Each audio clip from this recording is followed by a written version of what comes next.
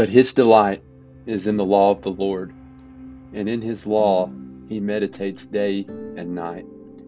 He will be like a tree firmly planted by streams of water, which yields its fruit in its season, and its leaves does not wither, and in whatever he does, he prospers.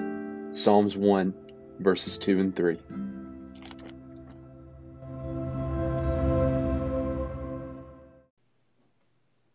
Hello, everybody, and welcome back for the first time in a little while to the Streams of Water Bible Study podcast. My name's Tyler Alverson, and with me is Andy Baumberger. It's good to be back. It is really good to be back. It's been quite a while. I know all of our listeners were just anxious for us to have another episode to continue on this Micah series. So edge of their seats, man. Edge of their seats. I know. But very, very happy to be back to it, and getting back into Micah a little bit today. Yeah, we took a few months off. There's been a lot going on and a lot happening, not just in church work, but also in our personal lives. Andy has had a lot of things happen to him, and his family's been really strong, of course, in a lot of difficulty, Andy, and thankful for you and for the example that you've set, even in really difficult times. Yeah, I appreciate that. For those who might not know, within the last couple of months, it's been really, really kind of crazy times, really, really difficult time in my life. My mom, beginning of July, late June, just really deteriorated, rapidly with her illness, with her battle with cancer, which she'd been struggling with for a little over a year and a half, and things just got, worse and worse. And even before that, I had been considering moving from Massachusetts, back from Cape Cod back home to be with my family, to be with my mom, when things had not progressed. And then, so I was getting everything ready kind of together for the move to come back to Tennessee. And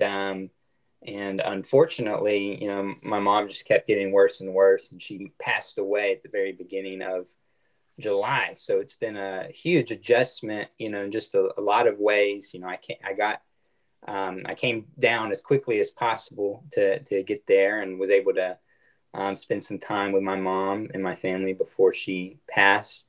But didn't even go back to Cape Cod after that. Just moved down a little bit more, obviously a lot more abruptly than expected, but just through it all, the church family in Cape Cod has been really helpful, really encouraging. One of the brothers there drove my car all the way down there from there down here, and just was a big help. And just so much love from church family up there and down here, and from my new church family. I'm going to be starting a new work with a church in North Georgia near Chattanooga. I'm going to be living with my dad for a little while, so that's a huge blessing. So just a lot of changes, a lot of things going on, and so obviously couldn't do the podcast, but I'm happy to kind of get back into doing it in more of a normal routine. Hopefully we'll see how it goes. Still adjusting to a lot of things, but yeah, that's a little bit of what's been going on in our lives, and we're just thankful for God's goodness in all of it. But definitely a difficult time. So I've been talking a lot about what's going on. What's been going on with you, Tyler? Well, things have been going. I'm sure many of our listeners know that my mom is also battling against cancer in a couple of different places. So appreciate the listeners' prayers about that. That we're continuing to fight against that and continuing to get good results, and prayerful that that's going to continue to be the case. But other than that, ministry stays busy throughout the summer.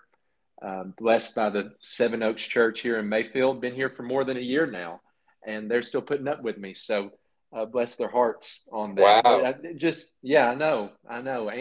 Andy couldn't put up with me to the point that he moved to Massachusetts, but that's right. Well, thankful. I'm a little closer to you now, so Yeah. 4 hours is not as much as 24 hours. But it's throughout it all, thinking about what you said, Andy, and what's been going on here in Mayfield, it's an amazing to be a Christian. And it's the best thing in the world to be connected to the vine and to be connected to Christ, to have hope through difficulty and the community to surround you. What a blessing that is. And that's the reason we're able to do things like this podcast. We hope to promote that and to connect people with that. And if people are connected with that, we hope to deepen that connection. Forward to looking at kind of a difficult chapter in Micah chapter 5. Yeah. I mean, that's really why, we do what we do as far as ministry and doing this podcast, because the word really is relevant for our lives. And I've told, many people through what's going on in our family's life, I just don't know. I don't understand how people, get through something like this without having a church family, but more importantly, a faith in God, a hope, and what comes beyond this life.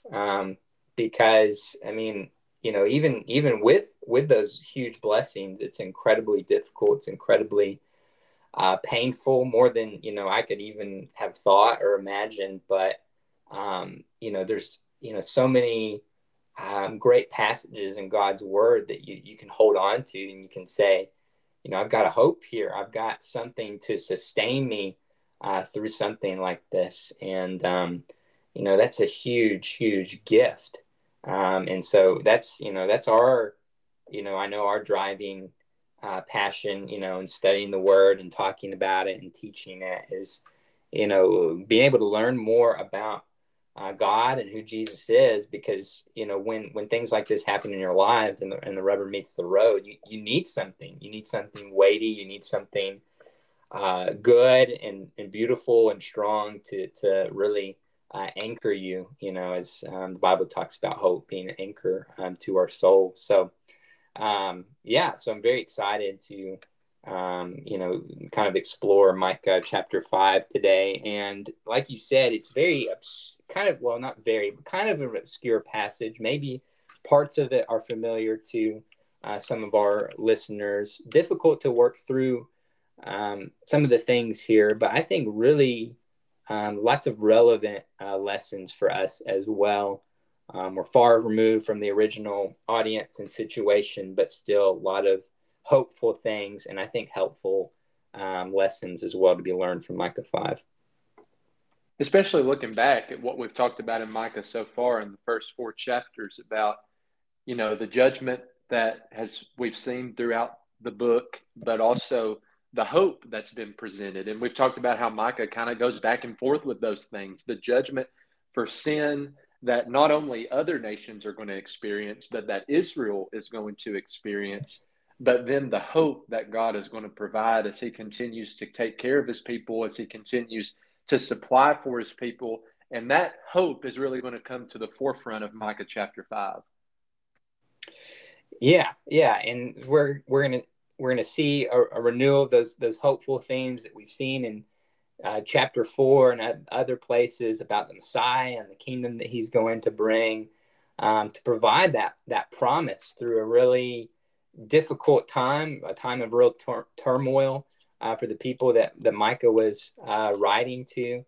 And so we are going to see that hope, and we're going to see again some of the themes of God as shepherd and the Messiah as shepherd that we've already seen in Micah, that we're going to see more in Micah. It's a consistent theme throughout. So I think a lot of really, really important things to draw out as we go through here. You want to go ahead and read a little bit, and then we can talk about some of the specifics. Absolutely. So the chapter is 15 verses long. So how about I'll take the first 8 and you take the last 7. How about that? Sounds good. All right. So this is Micah chapter 5 and verse 1. Now, daughter who is under attack, you slash yourself in grief. A siege is set against us. They are striking the judge of Israel on the cheek with a rod. Bethlehem Ephrathah, You are small among the clans of Judah. One will come from you to be a ruler over Israel for me. His origin is from antiquity, from ancient times. Therefore, Israel will be abandoned until the time when she who is in labor has given birth. Then the rest of the ruler's brothers will return to the people of Israel. He will stand and shepherd them in the strength of the Lord. In the majestic name of the Lord as God, they will live securely, for then his greatness will extend to the ends of the earth. He will be their peace when Assyria invades our land, when it marches against our fortresses. We will raise against it 7 shepherds, even 8 leaders of men.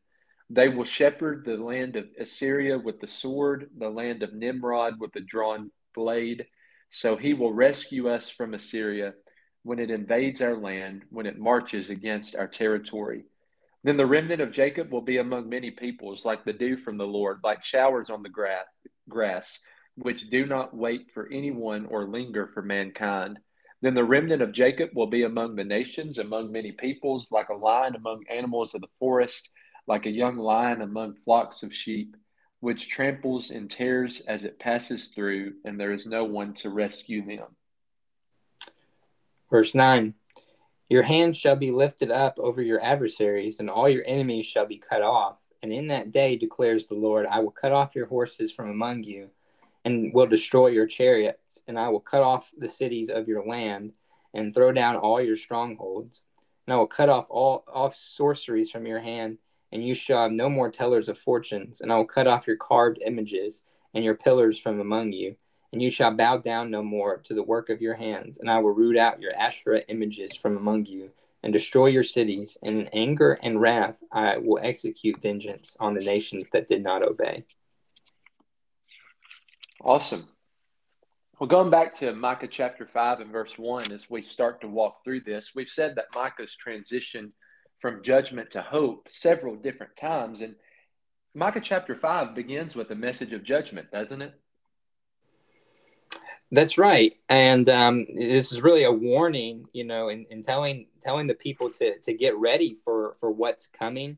You go back to chapter 4, and this is a continuation of that warning that we see started in chapter 4.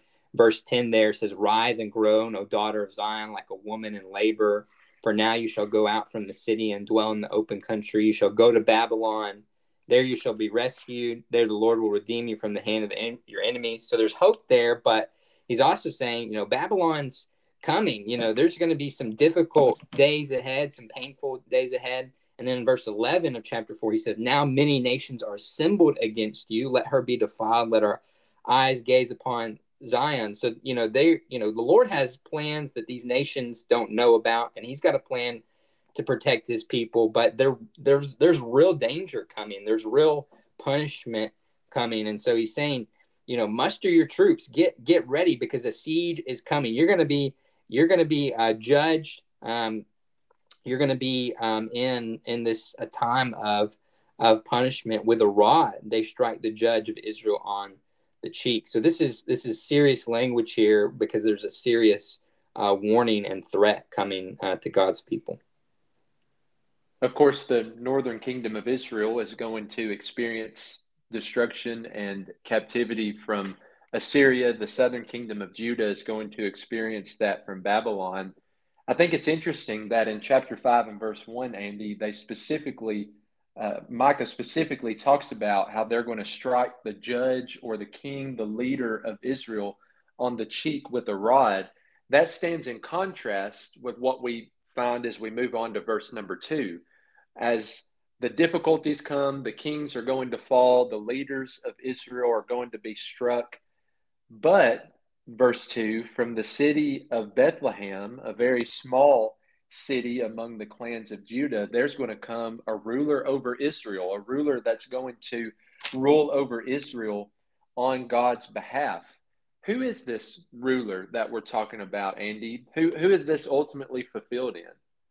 Yeah, we believe that this is the prophesied Messiah, that person is Jesus, the King of the universe, the King of Israel and of the whole world. So we think this is we believe this is pointing forward to Jesus as that Messiah. And Although Micah didn't understand quite who exactly he was talking about, his readers wouldn't have fully understood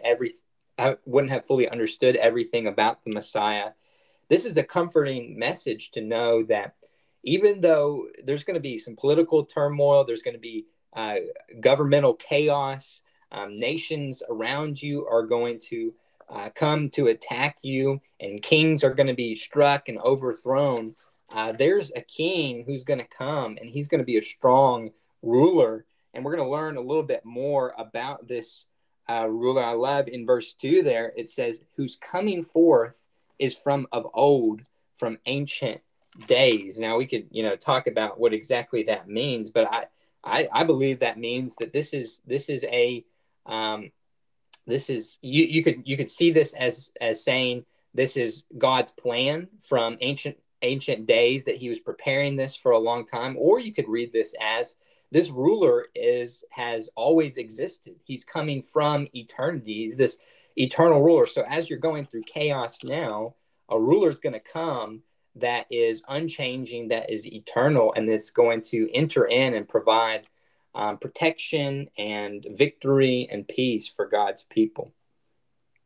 Yeah, a ruler's coming who actually exists right now. That ruler's going to be born in Bethlehem. I can't help but go to Matthew chapter 2. Andy, I think, correctly suggested that this is talking about Jesus, this ruler who's going to be born in Bethlehem. And in Matthew chapter 2, that's how those who were paid to know the law and teach the law, that's how they understood this passage. So this is Matthew 2 and verse 1. After Jesus was born in Bethlehem, where was Jesus born, Andy?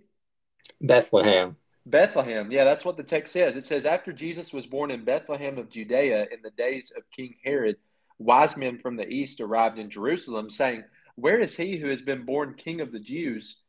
What is he? A king. That there's going to be this king coming. And so here's a king that's been already suggested in verse 1, born in Bethlehem. For we saw his star at its rising and have come to worship him. When King Herod heard this, he was deeply disturbed, all Jerusalem with him. So he assembled all the chief priests and the scribes of the people. These are the people who knew the Bible, right? They knew the Old Testament like the back of their hand.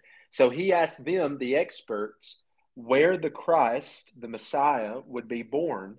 And their response is in verse 5, in Bethlehem of Judea, they told him, because that is what is written by the prophet. This might sound familiar. And you, Bethlehem, in the land of Judah, are by no means the least among the rulers of Judah, because out of you will come a ruler who will shepherd my people Israel. So again, we have here even the Gospel of Matthew, the chief priests and scribes who were asked about where the Christ would be born. They're pointing back to Bethlehem and saying this is the place where it's going to take place. Yeah, that's absolutely right. So we see that Matthew is careful to point out that, this is, he's showing that this is what they were looking forward to, and this is fulfilled in Jesus. Later on in Jesus's ministry, people even say, well, this can't be the Messiah because he's from Nazareth, not realizing that he was indeed born in Bethlehem. So we see that predicted hundreds of years before Jesus's birth in Bethlehem. This is really a faith building thing. This shows the inspiration of Scripture. This shows the foreknowledge that the prophets had, even though they didn't see the full picture. They were able to see what was coming in some sense as God revealed it. And so in verse 2 he's saying, "O Bethlehem, who are too little among the clans of Judah, from you shall come forth one is to be a ruler in Israel." And not only is this pointing forward to Jesus as the Messiah being born in Bethlehem, this is also calling back to a previous ruler in Israel who was born in Bethlehem, David, who came from an unlikely place, Bethlehem. He was an unlikely choice as ruler, and he rose up to do great things in Israel. So I think this is not only pointing forward to Jesus, but also reminding the audience that a David-like ruler is going to come, and then he's going to be even greater than David. He's going to be a shepherd like David. He's going to be from Bethlehem like David, but he's going to be even greater in the way that he rules over Israel. So I think that's important to point out as well. Yeah, the Davidic themes and the Davidic overtones of this king who's coming is something that Micah is certainly going out of his way to point out that David was a shepherd. This king is going to be a shepherd. David was from Bethlehem. This king is going to be from Bethlehem. And until the time that this king comes, God's people, Israel's going to have a pretty difficult time. Right. In verse 3, it says that Israel will be abandoned until the time when she who is in labor has given birth, and then the ruler's brothers will return to the people of Israel. So kind of a challenging verse there in verse 3, but perhaps pointing towards the fact that Israel's going to be in captivity. They're going to go through great difficulty. They're going to seem as if they're abandoned until she who is in labor has given birth. A lot of commentators find it interesting that only the mother is mentioned in this passage. And perhaps, Andy, you might have a little bit more to say about this, but perhaps this is referring to Mary, the virgin who gave birth to the Lord Jesus, this king who's being prophesied here, that when this Israel is going to go through a lot of difficulty until Jesus comes on the scene, until Jesus is born as the Redeemer and the Messiah and the Christ. And when that happens, this new Israel is going to emerge that, as we continue throughout the passage, it's going to include both Jew and Gentile. Yeah, I think that's a good way to understand it. That during this, of course, when Assyria overtakes Israel, they're scattered, they're essentially destroyed, and then Babylon comes in and brings Judah into exile, disperses many people there. This is a time of great chaos for God's people. This is a time of dispersion where people are spread out just to survive, essentially, and they're ruled by their enemies for many, many years. And there's this promise of this ruler that's going to bring restoration to Israel. He's going to bring renewal and unity and bring back the brothers to return and make Israel a great nation once again. And we know that is not literal Israel in the same way. We believe that is the new Israel that includes a remnant of the Jewish people, but also invites in the whole world. So this is a great hope. Again, they don't, as they're reading this, as they're hearing this prophecy from Micah, they don't understand all of this, but it does give them comfort in this difficult time that's happening in their lives and that's coming ahead of them, to know God's got a plan for all this. God's not surprised when Assyria comes in, when Babylon comes in. He's not given up on his people. So this is a comforting thing. And one more point from verse 2 that really plays into that idea of this comforting promise is the character of this king. He's from humble Bethlehem, a place of little reputation, a small place. He's got humble origins, but he's also got great origins because he's from ancient days. He is this eternal king coming from years and years in the past. He's already existing now. God's got this plan for this, and he's coming to rule his people. So there's this contrast of this humble origins, but also these great origins, ancient origins. And we see that fulfilled in Jesus, that he, was born in Bethlehem. He grew up in a backwoods place, if you want to put it that way, of Nazareth, had very humble beginnings, was born to a pretty poor family, it seems like. And yet he was also, we believe, the eternal God, who's from ancient origins, and he comes into the world to rule his people. So we see echoes of that here in Micah. Yeah, and that's something you see throughout the entirety of Jesus' life, that he's the Christ and has a great power to heal. And of course, multitudes of people would flock to hear his teaching, but he didn't have a place to lay his head. Whenever he rode into the city of Jerusalem, we believe probably about a week before he died, he came humble, mounted on a colt, on a donkey, and came into the city of Jerusalem in a way that demonstrated great humility, riding towards the greatest victory, the victory of victories, but approaching that in a way of humility. And of course, as Paul says in Philippians 2, even having the humility to be obedient to the point of death, even death on a cross, having the humility, the eternal God, the King who we're talking about here from ancient days, willing to suffer on a cross for us. I mean, what humility that demonstrates when we start to exalt ourselves, how we should be humbled by the meekness of Christ. Yeah. Oh, go ahead. But then I was going to move on to verse 4, Andy. Do you have anything else you want to mention before we kind of keep moving? Yeah, I was just gonna say those are great thoughts there, and really really encouraging to us. And just thinking about Jesus as a shepherd, as he's presented here in Micah. Jesus says in John 10, I'm the kind of good shepherd that lays down his life for the sheep. So again, we see that humility that you're talking about that is most exemplified in the cross and his sacrificial love, giving his life for his sheep, for his people. And so, these opening verses here, Micah 5, are really pointing us forward to that. This beautiful image of a shepherd, of a king that provides hope for the people. Just one more quick note. I know I'm kind of jumping around here, but this idea of she who's in labor has given birth, we suggested that's talking about Mary there, and I think that's a great interpretation of it.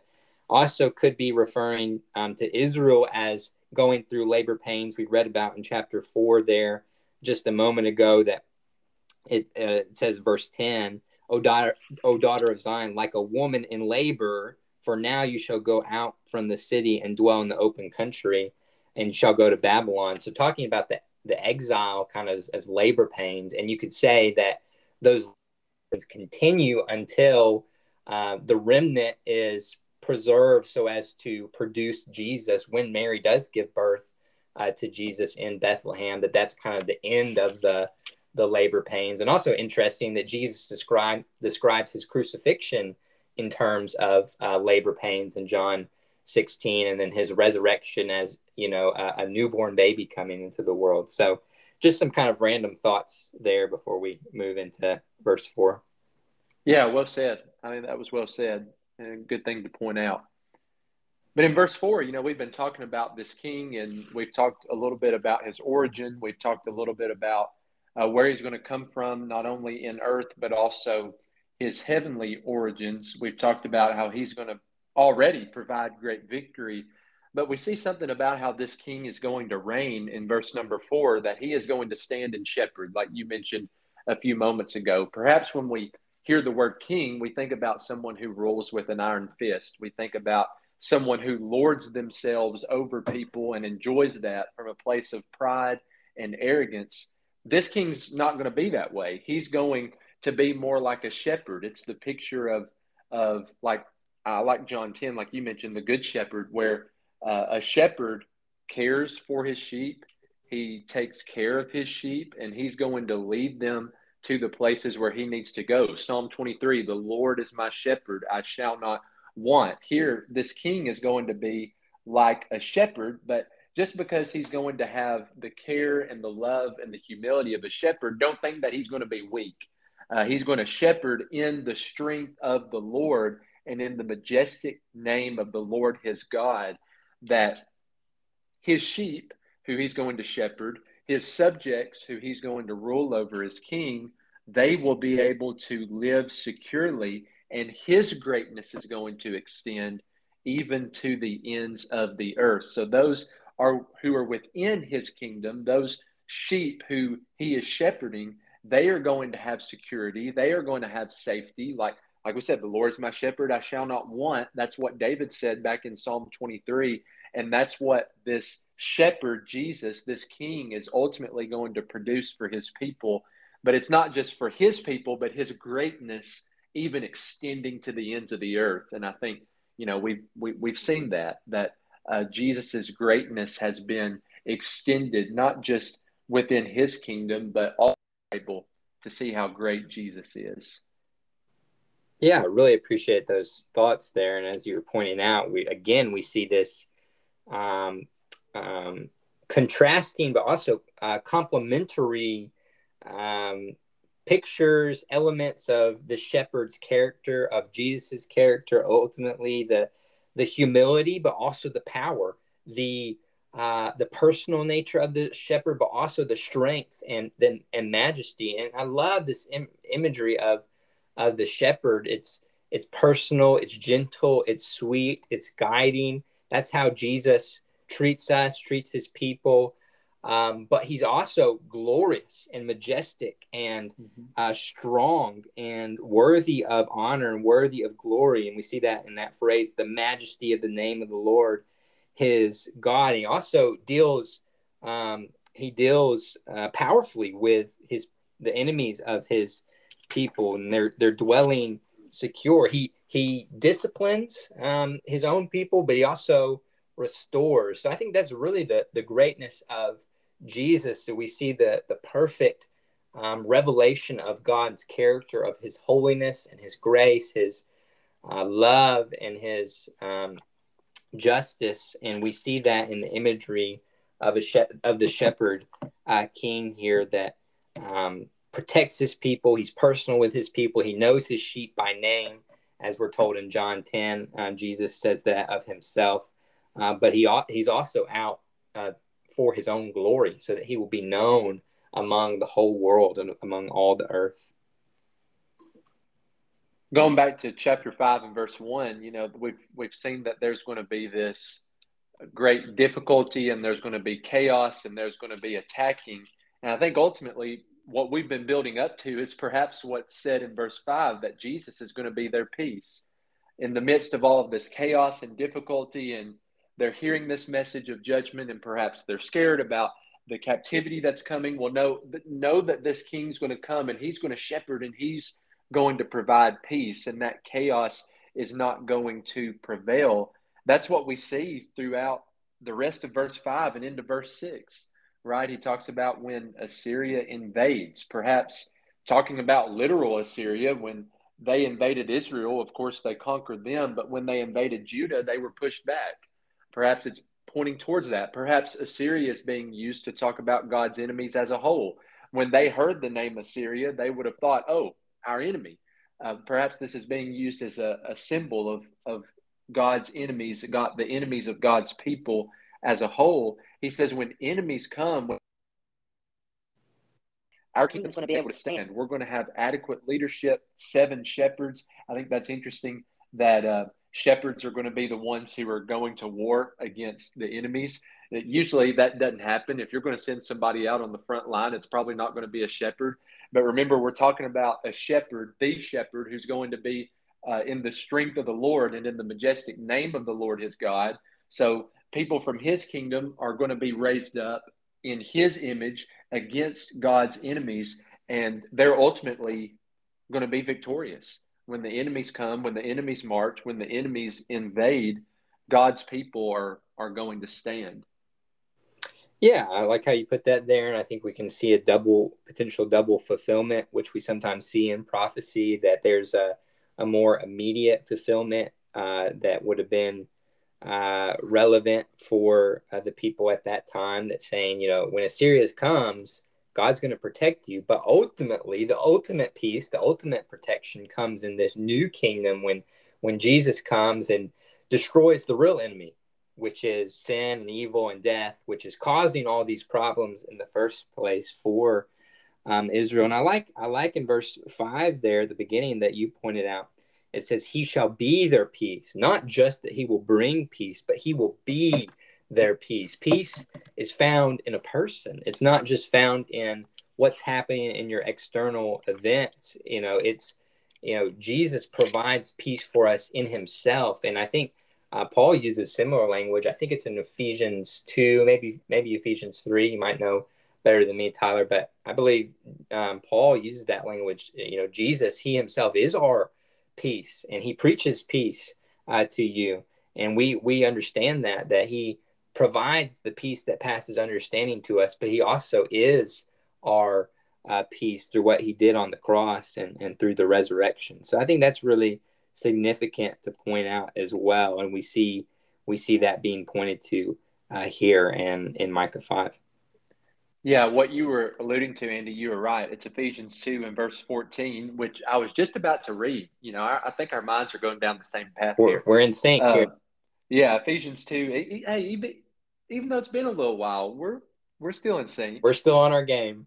That's right. So verse 14 of Ephesians 2, Paul says that he is our peace in the context of both Jew and Gentile being brought into the same groups that would have had a lot of hostility coming into one body. He is our peace. And then at the end of verse 15, that he's going to make one new man from the two, which results in peace.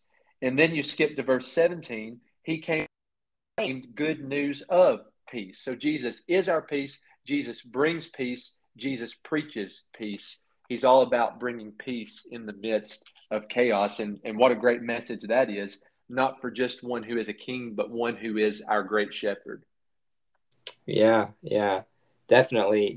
So this peace that the shepherd provides, it's a great blessing to us when this chaos surrounds you, when this chaos surrounds Israel, but also in our own lives, to know that we have peace in the shepherd who loves us, and he is peace, and he is peaceful, but he's also a warrior for us.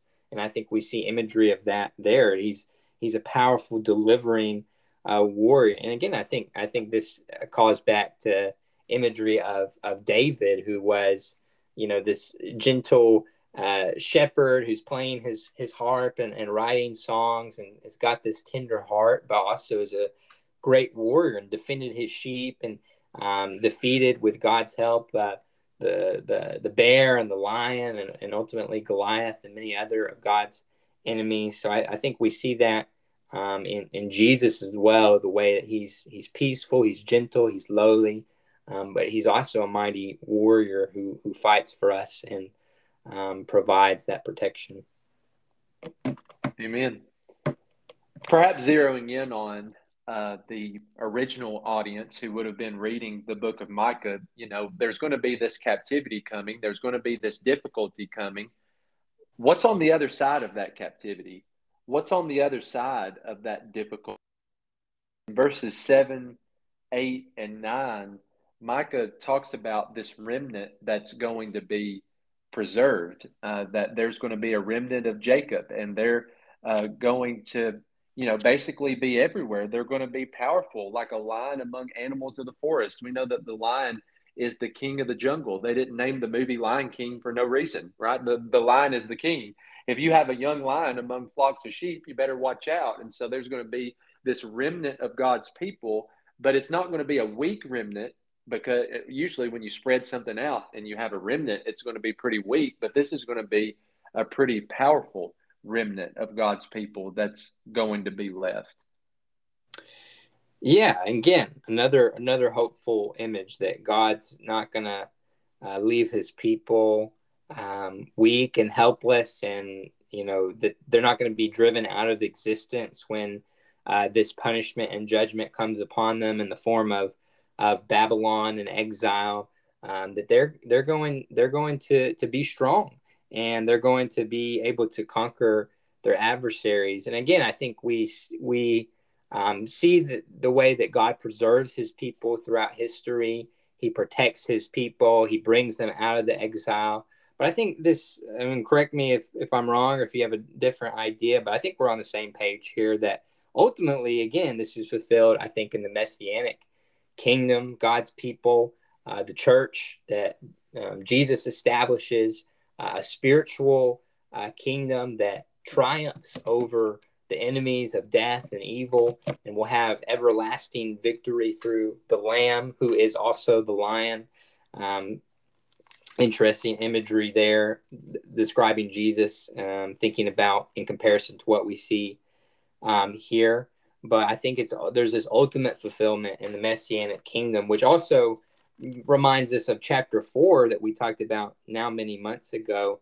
But this idea of this beautiful kingdom that's going to happen in the the last days, the mountain of the house of the Lord is going to be established. It's going to be strong. All peoples are going to flow to it. There's going to be peace there. There's going to be prosperity. So again, I think this is a message of hope for God's people after judgment, but we see the fulfillment of that in God's kingdom established through Jesus.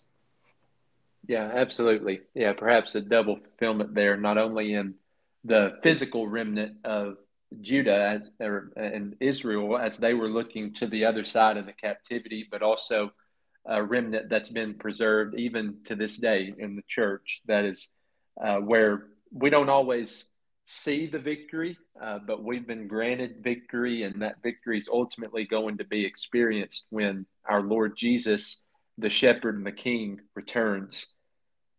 Looking at the last part of this chapter, Andy, if you're ready to move on to verses 10 through 15, God gives a series of statements that all have a very similar feel and a very similar structure, where he's talking about, I'm going to remove this and I'm going to remove this. He talks about horses, chariots. He says, I'll remove the cities of your land, tear down your fortresses.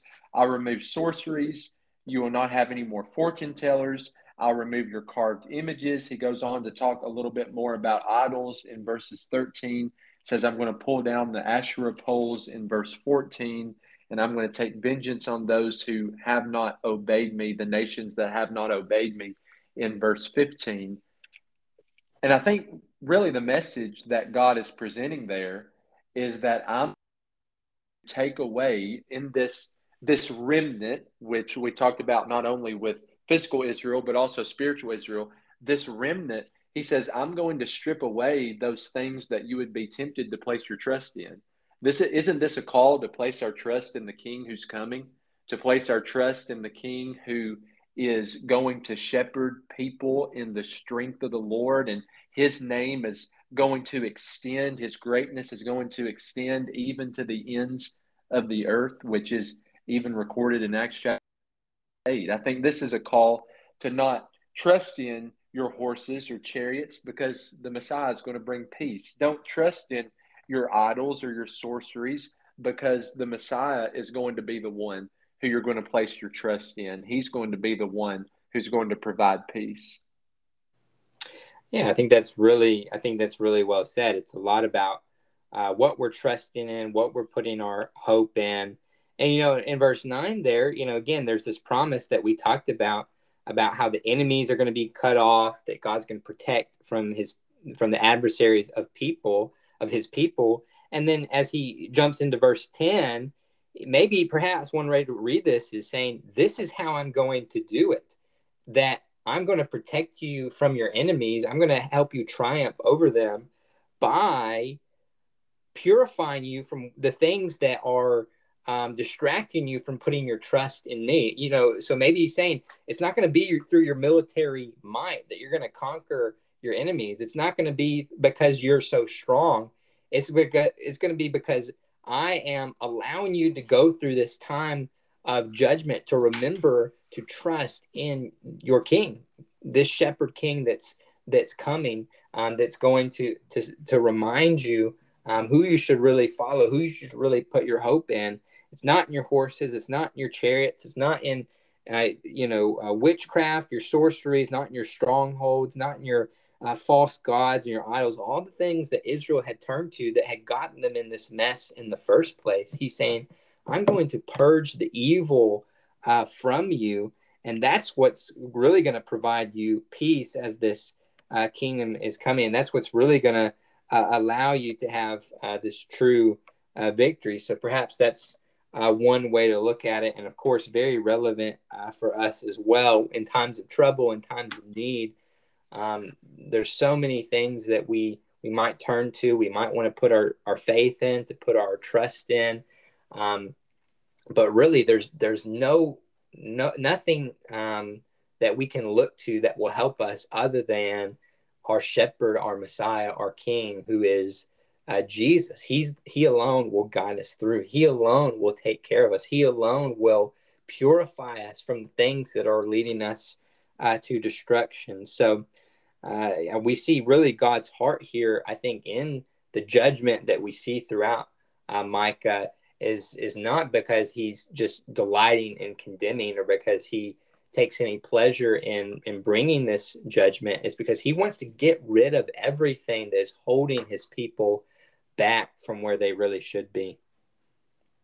I think we miss the emphasis of what God says in verses 10 through 15 sometimes, that when we try to deal with different sins in our lives, we're placing our trust in all kinds of different things. I mean, what's the message? Oh, I'll take care of that. I'm going to take care of the sin in my life. I was actually studying with a lady not too long ago, and we were talking about the possibility of becoming a Christian and being baptized into Christ.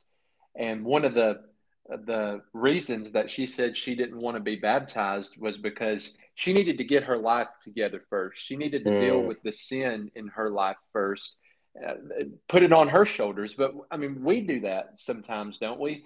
That yeah. it's all about me. I have to do this. I have to check all these boxes by my own strength. I have to remove this sin in my life and place my trust in the Lord. We have to place our trust in the Lord and realize that He's going to be the one who gives us the power and the strength and the capability to remove those things. Here, this is not saying that if you trust in me, then you're going to be able to remove these things. He says, I'm going to remove these things so that you can put your trust in me, so that you will place your trust in your king, your shepherd, the one who's going to bring peace. So I think that we sometimes get this backwards sometimes. We think to be acceptable to our king and shepherd, we by our own strength have to remove our sins. And I think we have a king who says, I want to help you with that. I want to be the one who gives you the capability to remove that from your life.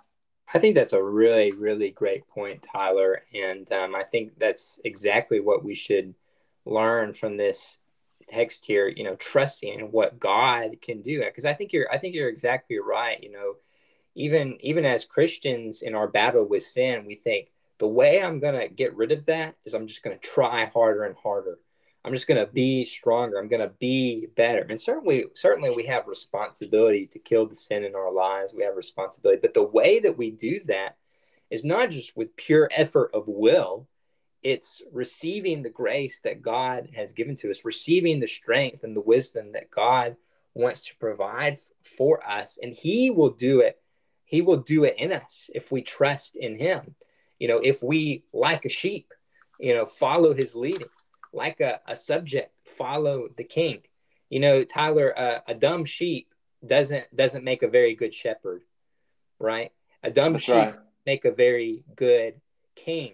And so we've got to realize who we are and receive God's grace and God's holiness and righteousness as a gift. And rather than try to muster holiness by our own will and by our own power, just trust in the shepherd and say, God, I don't know how to do it on my own, but I'm trusting you. I know that you know the path, and so I'm gonna walk with you.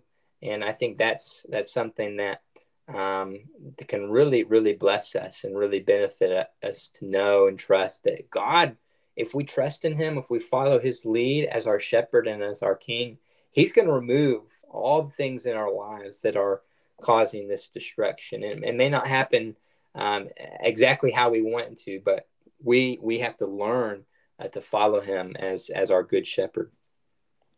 I think that's why we sometimes struggle to eliminate sin in our lives. We perhaps all find ourselves sometimes where I commit this sin and then I try really, really hard and I stay away from it for a few weeks, but then I fall back into it. And it's this, perhaps it's just one sin or a handful of sins that we just really struggle with. And we fall into them and then we step out of them and we think we're doing really well. And then we fall back into them and we go back out. And perhaps the reason we have that constant in and out, that constant going back to sin and turning away from sin, it's because we're not really allowing God to deal with it. We're not placing our trust in Him to help Him deal with the sin in our lives. In just a few days on Sunday, I'm preaching through the Beatitudes, and the second Beatitude in Matthew 5 is, "Blessed are those who mourn, for they shall be comforted."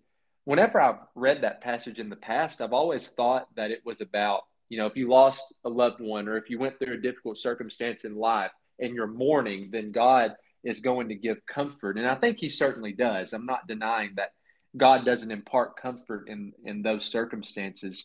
But perhaps what Jesus is talking about in that context is that as Christians, as those who are blessed, as those who experience true happiness in life, we have a responsibility to mourn over sin, to mourn over the sin in our lives. I think sometimes, and I'll save this sermon for Sunday, Andy, but I think sometimes the reason that we struggle with sin so much is because we don't mourn like we should. When we're brokenhearted over our sin, God is going to give us the comfort that we need. He's going to extend that help. He's going to extend that healing. He's not saying, blessed are those who try really, really hard to get rid of their sin and you stand on your own 2 feet, because then God is going to give you comfort. Jesus says, look at the sin in your life, mourn over it, allow what breaks God's heart to break your heart, and that is when the comfort comes. That's when the victory comes over sin in our lives, when we allow him to deal with it through his grace and his power and his mercy, combined with our effort and our obedience.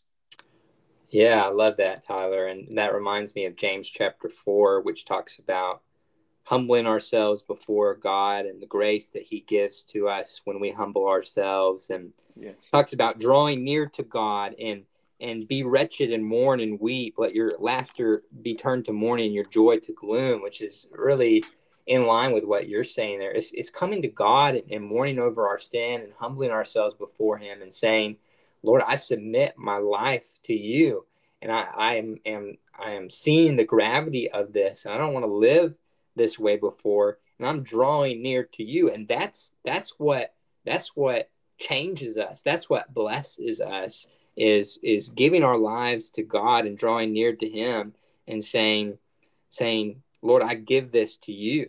You know, you have the power, you have the strength. Again, I think both of us are not saying that this removes responsibility from us, but we've got to come to God first, because I think we try to fix it on our own in order so that we can please God, and then come to him and say, okay, look at what I did, God, and now I'm right again. And that's totally backwards. It's Jesus, by what he has done and accomplishing the victory for us, allows us to come before the throne of God for help and strength in time and grace in the time of need, so that we can grow in holiness, so that we can remove the sin in our lives. Jesus has done that for us in order to enable us to have the power to overcome, not by anything that we have done, but because of who he is and what he's done for us. And that's a lesson that I think we're all learning, but really I think I've been learning the last few years, is that as you read the Bible more and more, you see that this Christian life is not mainly about achieving, although we do have passages that give us that imagery of running the race and pressing forward to the goal, and that's absolutely right. But it's not mostly about achieving. It's about receiving what God wants to give as a gift, and that's what empowers us to press on. And I think sometimes we get that reverse, like you're saying. We try to achieve, we try to strive without just humbly receiving God's mercy as a gift that he's trying to give us as our good shepherd. And I think we could let that be the challenge for this podcast episode. Andy and I guess because we're rusty, we didn't talk about who was going to do the challenge. But what better challenge than to say, look at Micah chapter 5 as a whole. There's a king, there's a shepherd who is great. There's a king, there's a shepherd who brings peace. There's a king and there's a shepherd who loves us more than we can imagine, whose greatness extends to the ends of the earth. Place your trust in him to deal with sin in your life. What better challenge is there than that? Yeah, there's really not one.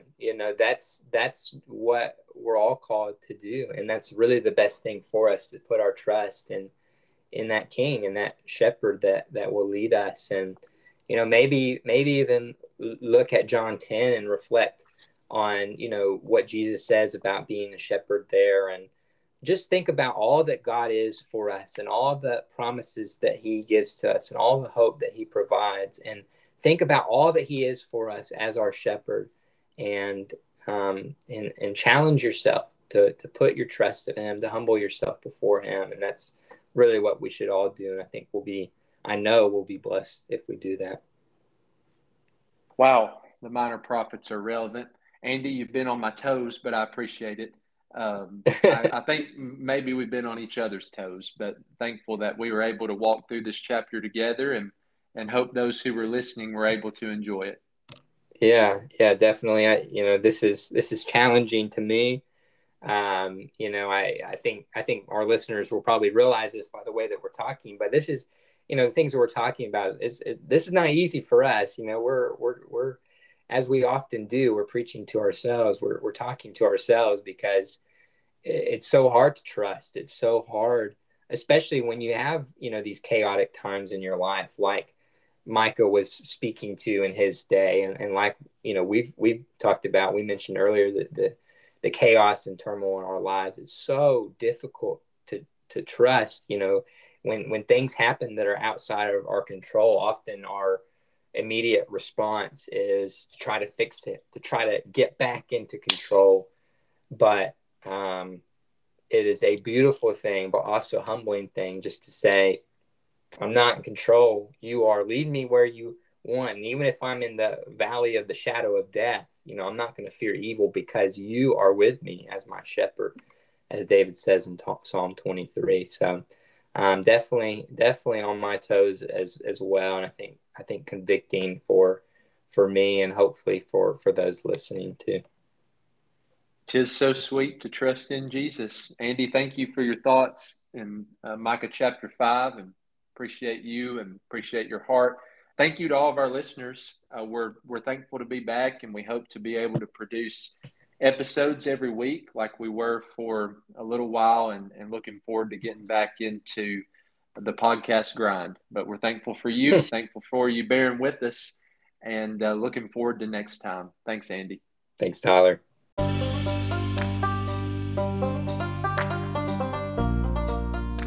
Thank you for listening to the Streams of Water Bible Study Podcast. If you have a question, comment, or idea for a future episode, connect with us on our private Facebook group called Streams of Water Bible Study Podcast, or send us an email at streamsofwater13@gmail.com. That's streamsofwater13@gmail.com. Thanks for listening.